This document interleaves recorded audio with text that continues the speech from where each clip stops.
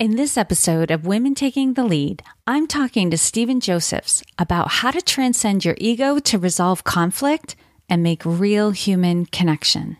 There's a line from one of the poems where he says, as long as there be a foe, value him, respect him, measure him, be humble towards him.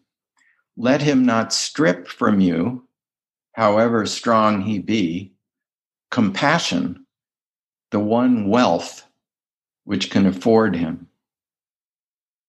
Hello, my name is Jody Flynn and welcome to Women Taking the Lead, where we are all about creating blasts of inspiration to help you overcome self-doubt so you can lead with confidence, integrity, and a sense of humor. Head over to womentakingthelead.com to join the community and get the resources to support you on your leadership journey. Now, your future awaits, so let's get started. Hello, everyone, and thank you for joining me. I am here with Stephen Josephs, and Stephen is a leadership development expert. He is dedicated to helping leaders shape their culture and bring out people's best work in ways they haven't thought of before. He is particularly interested in the strengths women bring to their leadership roles, and he helps them build their capabilities and skills to thrive in today's business environments. In his 40 years of leadership development work in corporations, he has integrated mindfulness as a central part of developing executives and even has a recent course for engineers called Mindfulness 2.0. Stephen, I was just having a chat with somebody yesterday about working with engineers, and we were talking about some of the more soft skills and mindfulness. So I love that you're focusing on that. And you and I have had conversation before. It boggles my mind that you've been doing this for 40 years. But before we really get into the topic of today, tell us more about you and what you have going on in your life right now. Well, I think when my co-author Bill Joyner and I wrote Leadership Agility, and also when I wrote Dragons at Work, those books were sort of return on investment sales for meditation. And mostly the way meditation is talked about right now has to do with stress reduction. But there's something more fundamental and central that it delivers that people overlook, and that's the transformation of the self. And talking about women in the workplace, the real problem that a lot of my clients face is how can they be authentic, radiant, strong women inside cultures that don't necessarily value what they bring. And that's what I love to do with my women clients. And I should also mention that when it comes to utilizing really fully the collective intelligence of a culture, a group, a work group, or a team, that women bring something to the table that takes men a little longer to learn, which is how the interpersonal connections support all that. So it's very exciting working with women. And I like working with men too. We're just a little slower on that dimension. But anyway, that's what I wanted to add. I will underscore what you say. I love working with men as well. There is something about men. They are straight shooters. They will tell you like it is. And I enjoy that. And I laugh with them when they just get honest about what's going on. But you and I had both had talked about how there is something different to working with women. I mean, that they do bring something different to the table and they have different needs. And I definitely want to get into the process that you use when you're working with women and what the ultimate goals are. But before we go there, give me and everybody else a sense of what is the typical situation, the woman who approaches you for coaching, what is she dealing with when she's thinking to herself, okay, I need coaching, and she approaches you? Well, often people there's some kind of shift in their career. So they're taking on something new, and maybe it's a bigger role. And roles are sort of, sometimes they're a little like an overcoat that you get when you're a teenager and you're growing into it. And what I try to be careful about is to make sure that the role doesn't require them to distort themselves, that it's actually a fit for what they naturally love to do. And, there's a sense of being in your sweet spot, and where the problems in front of you give you the feeling of, boy, I was born for this. This is great. I really know how to do this. And so sometimes they're in a role that takes advantage of all that, and it's really great. But then they walk straight into some of the cultural difficulties that have to do with women in the workplace. And a lot of times there are some communication skills and some ways of conceiving of their roles that I think really help. So, and we can go into that too, but I was just wondering if you had thoughts on that. Yeah, absolutely. A couple of things you said. I think it is wonderful when you can step into a role and you feel like, oh my goodness, this role was made for me. What I've seen in my experience is sometimes people hesitate about taking on a new role because they've seen how their predecessor performed in that role, how they executed in that role. And they think, oh, I have to do it that way. But some of the best leaders that I've seen take on a new role and make it their own. And they figure out, like, the goals might be the same, right? If you are, the director of operations, there are some goals that are set for you, but how you achieve those goals can be different for every leader, and also has to do with the dynamic of the team and who you're working with and what their skills are. But I think when leaders can recognize, okay, I don't have to do this job exactly the way my predecessor did it. Yeah. I can make this my own. Yeah. Say more about that. Well, I think that's right too. And one of the issues that comes up is how do you handle conflict? And, some people are conflict averse. But if you look at, if you want to think of archetypes, think of the woman warrior who's the guardian of the business entity, and also the guardian of all that goes into making their role effective. And so they can't give up that stuff. But at the same time, if they're meeting with opposition, or they're meeting with people who disagree with them, then the question is how do you approach that and successfully get the other person to be an ally, or at least a thought partner with you? And so as an example, I'll just take it out of the abstract for a minute. So say that someone has an idea, and that you in your role know when you listen to it, there are flaws in it. And if they actually executed on that idea, it would be disastrous. So, without going into detail about rapport skills, you really need those. You need to connect with the person personally. And, there's lots you can read about that. But once you've established that kind of connection with someone else, then the trick is to really ask permission to introduce some other ideas. So you acknowledge all their good ideas, their contributions, and then you may say things like, may I, or I'd like to suggest an alternative approach. And then a good way to do it that saves face for them, the other person whose ideas aren't as evolved as you are, just say, your solution is a really good solution. I think that I have a different set of assumptions when I approach this, and your solution doesn't address some of my assumptions. So can we talk about those and just see what we come up with? That's a collaborative way of introducing new ideas that they didn't think of, and it doesn't make them feel like a jerk. Yes. And that speaks perfectly to what you were saying earlier, where, the role could be perfect for you and you're fashioned for this role, but now you're bumping up against things in the culture. that are making it difficult for you. And it's not about, complaining or crying about the things in the culture, but looking at how can you make a difference in the culture. Yeah. And it is a lot about conflict resolution. And I think you point to a perspective that a lot of us lose. And we're going to talk a little bit about this in a moment.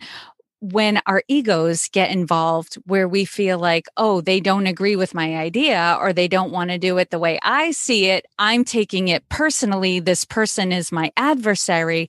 When the reality is, this person is not your adversary. If you can let go of taking it personally and treating this person as an ally, and it's a matter of, like you said, it's navigating that conversation that can make the difference between interacting with somebody as an adversary as opposed to an ally. So I'm going to hand this over to you because I know that this is your zone. Yeah. Well, Jody, so if I were coaching you and you were, as an example, and you said, well, I'm having trouble with this guy, Fred. And then the way that I would work with you is I would say, okay, so let's just pretend that you're Fred for a minute. I want you to sit like him. I want you to move like him, breathe like him, your vocal cadence, be like him. Be him as much as you possibly can without it being a caricature or condescending, because the idea is to really be him so that you can understand him. So then you do that. And then I interview you as Fred. I just say, well, Fred, tell me who's at home for you, goldfish, children, partner, etc. And tell me how you got into this job and what matters to you about it. And then I can say, well, I understand you're meeting with Jody at 2:00 on Thursday. What's at stake for you? And then I skipped a part. What I would have done initially is said, well, if you have this kind of confrontation with Fred, Jody, what would you say to him? And then at the beginning of all this, you would say, well, I tell him this and this and this and this, and this is really important to me, et cetera, et cetera. So back to interviewing you inside of Fred's role, you would just say, well, Fred, now that you're really deep into it, Jody, now that you feel like him and have some connection, I would say, I happen to know what Jody's going to say to you. And I was wondering if you'd like to hear that. And everyone always says yes.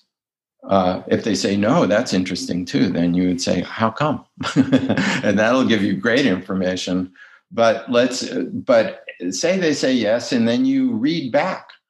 This is everything that Jody is going to say to you. And people invariably have the reaction of, well, that could work and that could work, but that would never work. That other one, oh my God, I should never say that. And then you can also ask questions like, what's one thing Jody could say to you that would convey her intention to work together collaboratively with you to come out with some solution that you both like. So that's another part. And in the role, you may generate that. And then when you come out of that role, then as a way of understanding how you could present this to Fred, Jody, we could construct sort of a framework for it where you could say, Fred, I've been thinking about it from your point of view and in preparation for this meeting. And, some of the issues that come up, if I were you, would be the following. And I'm happy to also say what's at stake for me in the interest of putting all of this on the table so that we can figure out a solution that feels good to both of us. Are you willing to do that? So then you would be sort of prepared in a different way, a deeper way, and often a more compassionate way. And then there's another, one of my favorite poets is Lao Tzu. And there's a line from one of the poems where he says, as long as there be a foe, value him, respect him, measure him, be humble towards him.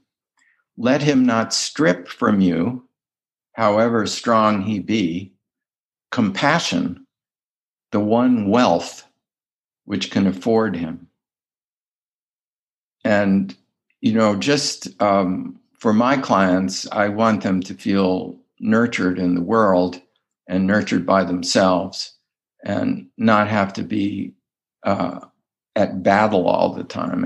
And there's a way to do that through compassion through all parties. And that's where the meditative stuff comes in. But people have different ways of understanding and working with that. So if I just describe one, I'll miss a lot of people, but I guarantee that anyone can get there.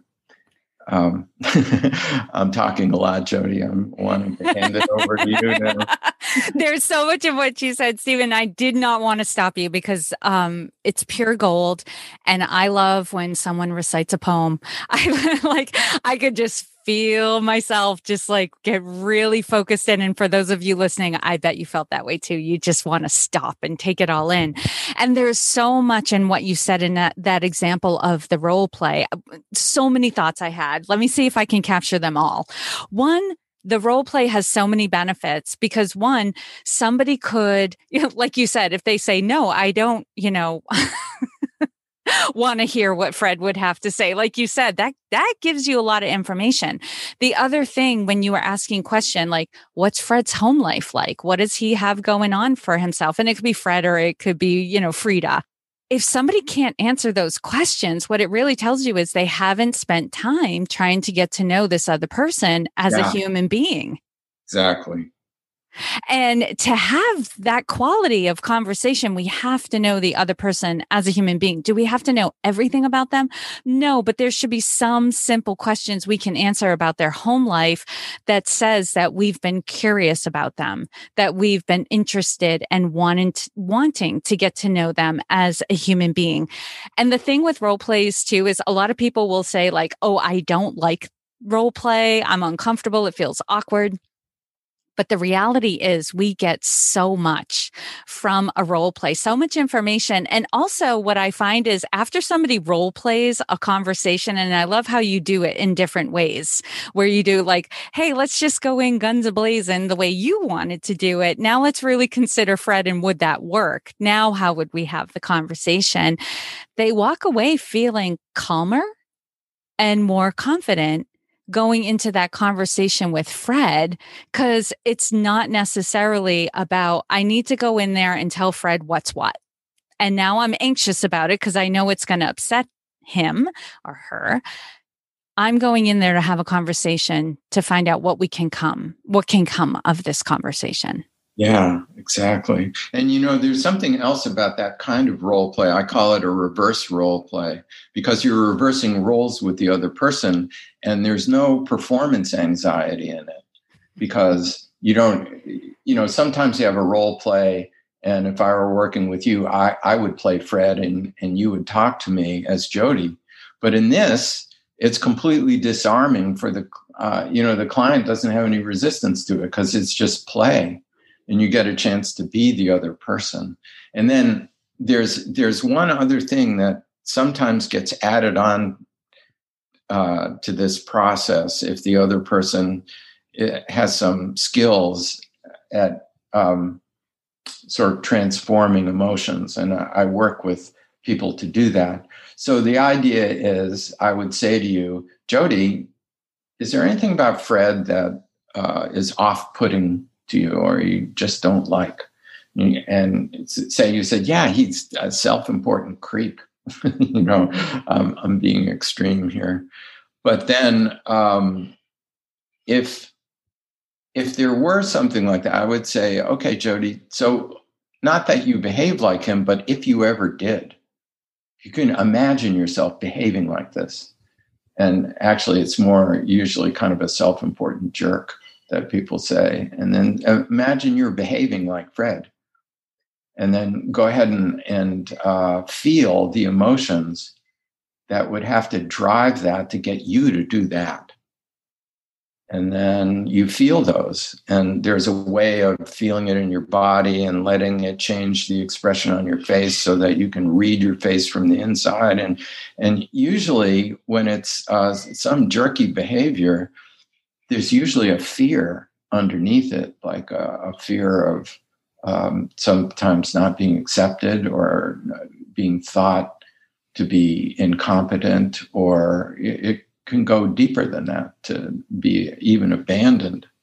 And what you do is you find that in your body and you just release all the tension for that and accept it in yourself. Just say, in the right circumstances, I could perform like that. And so we're all in the same boat. And that little bit of fear in me, I can embrace, nurture, I can bless it, I can let it go, I can just release all the tension that's around it. And now I don't have to get so upset about Fred, because when I see it at him, it's not resonating something in me that I don't like, because I've already dealt with it in me, and it's easier to see it in him. And, back to Lao Tzu, he says, a good man or a good woman, before she can help a bad man, or before she can help a bad woman, finds in herself the matter with the bad man.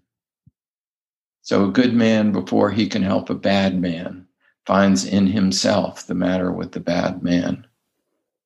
That helps humanize it all, and you don't have to take it that seriously, and it just releases the tension. And I might be going too deep on this, but a couple of points I want to make on what you said, which is really important when we're trying to get along with other human beings, right? We need to align with other people to accomplish our big goals. And it's typically these people, even if they have no direct impact on our life, but maybe they're just somebody in our life. But if they're aggravating us and we're getting frustrated with their behavior, that's draining to us, and it steals our power and our effectiveness in our life. So I'm just making the case for why I want to go deeper on this. What I found is that the behavior that triggers us is typically a behavior that we can see in ourselves, that we're either, maybe we don't act that way, but we don't act that way for a reason. We're managing ourselves because we can see the tendency in ourselves to potentially act that way. So, for example, during a time in my life when I was really confronting my own judgmentalness, my tendency to judge others and to judge situations, I could not tolerate in others their being judgmental. Mm-hmm. It would trigger me because it was something I was managing within myself. Another point I wanted to make is, and you made a great point, that typically when somebody is not being their best or their highest self, it's usually because there's some insecurity or some fear or threat at play that's causing that behavior. And something I've been reflecting on recently is, if that behavior triggers me and I interact with that person negatively, right? I judge them and maybe snap at them or, say something demeaning to them about their behavior. I'm only reinforcing their behavior. I am confirming to them that their perception of there being a threat out in the world or feeling insecure is valid. Mm-hmm. However, if I observe that behavior and I bring to them compassion and kindness and treat them like a human being, the message I'm sending to them is, hey, you can bring the defenses down. I'm not going to hurt you. I'm not going to judge you. I am not a threat to you. And what I've found in the past is, in those situations when I didn't knee-jerk react and have a negative response to somebody's behavior, and I just slowed down, maybe took a breath myself to manage my own emotions and said, hey, what's going on? Or just interacted with them like everything was fine, I found that that person was more open to me and found me to be more approachable in the future. Like they did not display the same behavior, whatever, we'll call it that jerkiness behavior, because they knew they didn't need to display that behavior around me. There was nothing to defend against. Yeah. I like that a lot, Jody. I never thought of it as when you react negatively to the other person's negative behavior, it reinforces it. I think that's true. And nice one. Oh.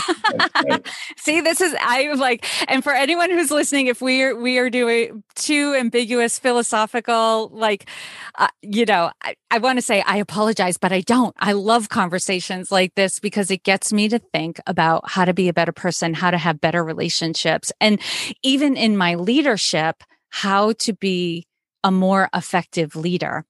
Now, Stephen, you've described a little bit of the process that you take your clients through.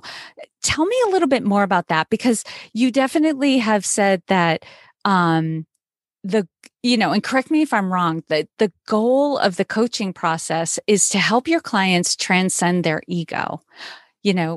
Describe that process just a little bit, and what are the benefits of being on the other side of that?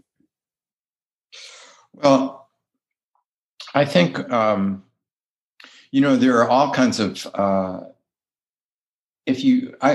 often ask my clients, do you have a particular philosophy or religious beliefs or even ethical precepts that guide you, that tell you how to live a good life or be a good human?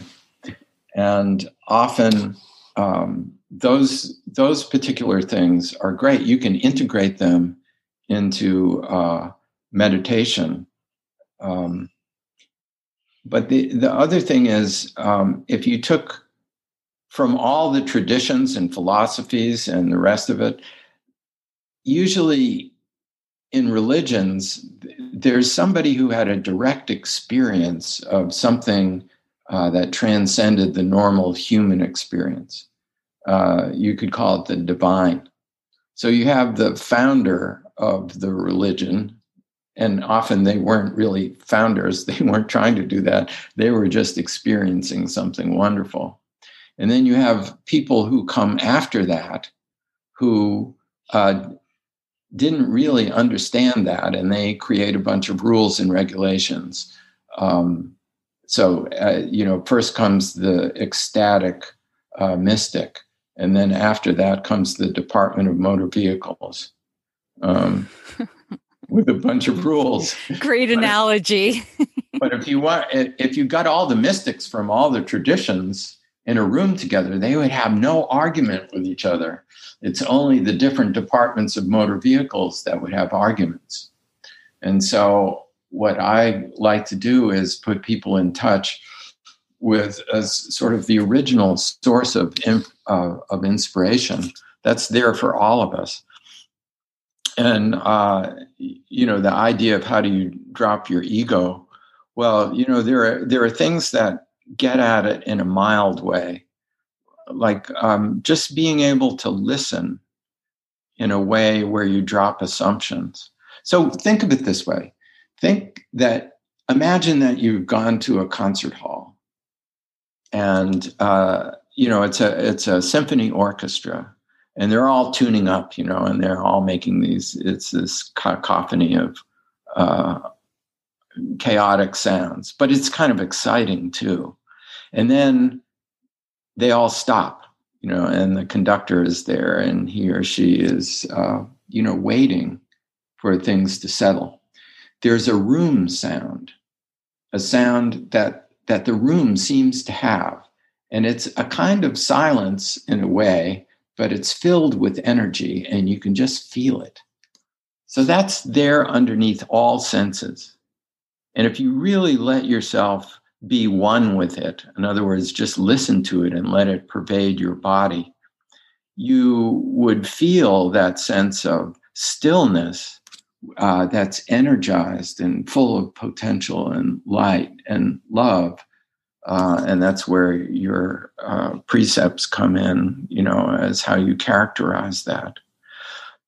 But if you can dwell in that place has no I in it. It has no ego. So if you listen to the music, now let's say that it was a kind of music that you hadn't heard before. Maybe it's some really wonderful jazz, and you can't predict what's coming next. So you sit there without assumptions because you don't predict what happens next. And the feeling of awe, of wonder, is when you had an explanatory frame for something, and then it didn't work anymore. It didn't capture the reality that you now can feel and experience. And so you just drop it. And no explanatory frame has come in yet to grab your mind and make it small. It's just open, listening to the room sound, or feeling, or seeing the space between objects and even inside objects. There's no self in that and no ego. And just to be nurtured by that space for a period of time between conversations, between things that you do at work, because most people won't spend, even a half an hour a day to meditate. But there's a way of approaching your work and approaching other people in your conversations where you can drop in to that space without assumptions, and even where the self is not as prominent. And that's a meditation in itself. And that works. It changes people.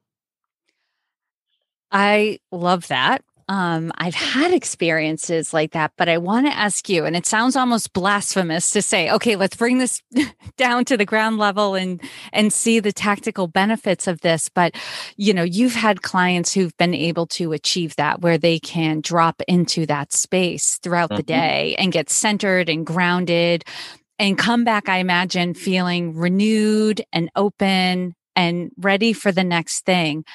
What have been the benefits to them of being able to drop into that space throughout the day?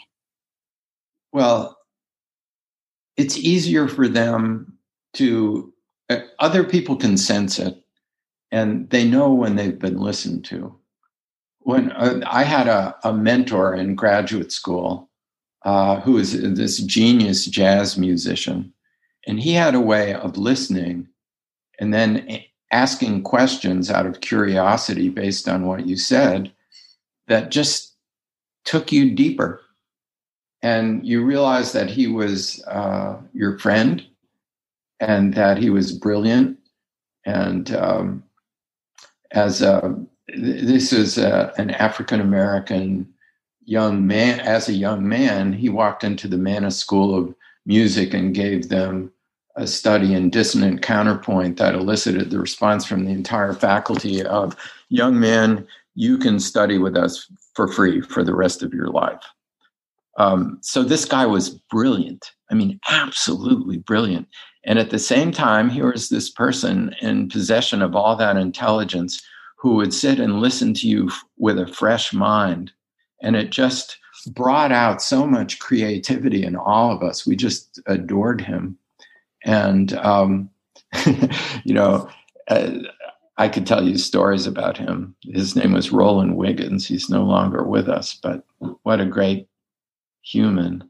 And so I think it just brings out people's best work to be blessed with that kind of listening when somebody wants to penetrate into exactly the value and the thinking behind what you want to contribute. So there are all kinds of ways, but that's the first one that comes to mind. I'm feeling very poetic about listening right now because you are absolutely right. It is, how do I describe it? When you're not just able to give somebody your undivided attention, but your full listening, like your entire being is present to the other person. You're exactly right. They do feel it, and things can shift. and possibilities can open up from that level of listening. I was just having a casual conversation with a woman this past week where it was a catch-up call, but I was really interested in what was going on in her life. She's a young mom. She's, raising a child in the middle of a pandemic. She's working a full-time job. She's volunteering and really wanted to get a sense of her experience. And the funny thing is she was cracking jokes and laughing and all of this stuff, but she did feel, like I've got a lot going on. And by the end of the call, she's like, I feel so much better. This has been amazing. She's like, I would love to talk to you more often, that sort of thing. And I was just like, I recognize with humility, this is a gift I bring. This is a gift I'm capable of giving another human being where I can create a space for them where they have my presence and my being holding space for them and being very interested and curious about them. See, you and I both know, but I want to underscore just for those who are listening, this changes lives. This changes relationships. This changes what organizations are capable of when we bring this level of listening to one another. It's truly a gift. Yeah, it is. Well, Stephen, my goodness, this has been an absolute pleasure. And I'm sure there are others like me who are like, who is this guy? I need to find out more about him and what he's got going on in his life. So tell us, what are the best ways to connect with you? Well, if you want to read a book about how coaching goes, there's a book called Dragons at Work, which I wrote to sort of portray what coaching is like. And the coach is she's a young woman who is she's a master of Tai Chi, and she lives with her kind of enlightened grandfather, and they talk about her work as a coach in the corporate world, and it's a lot of fun to read, but it's also very instructive. And then there's the more academic book called Leadership Agility I wrote with Bill Joyner. And then the other thing is just I don't maintain a website anymore because I'm just not interested. Might sound sacrilegious to say, but you can just look me up, Stephen Josephs, on LinkedIn, and you'll get enough so that you can contact me if you want. And for those of you who are listening and this resonates to you, I'd love to hear from you and find out what you're doing in the world. See if there's anything for us to do together. Awesome. Yes. And you and I connected on LinkedIn, and that has just been a wonderful experience overall. And for those of you who are listening and you're on the go, you're running, I know you guys are very active. You can find this episode at womenttakingthelead.com/Stephen, and it's spelled STEPHEN -Josephs, JOSEPHS. And that's at womenttakingthelead.com/Stephen-Josephs, or you can use the search bar, just put Stephen's name in the bar and his show notes page will pop right up. I will have links to LinkedIn and the places that you can connect with him. Stephen, thank you so much for taking the time to inspire and enlighten us. We are all better for having met you. Oh, thanks. It's always a pleasure to talk with you. Thank you all for joining me on Women Taking the Lead. And to strengthen you on your own leadership journey, I'd like to send you off with a quote from Marianne Williamson, so here goes. Our deepest fear is not that we are inadequate. Our deepest fear is that we are powerful beyond measure. It is our light, not our darkness, that most frightens us. We ask ourselves, who am I to be brilliant, gorgeous, talented, fabulous? Actually, who are you not to be? You are a child of God. Your playing small does not serve the world. There is nothing enlightened about shrinking so that other people won't feel insecure around you. We are all meant to shine as children do. We were born to make manifest the glory of God that is within us. It's not just in some of us, it's in everyone. And as we let our own light shine, we unconsciously give other people permission to do the same. As we are liberated from our own fear, our presence automatically liberates others. Again, thank you for joining me, and here's to your success.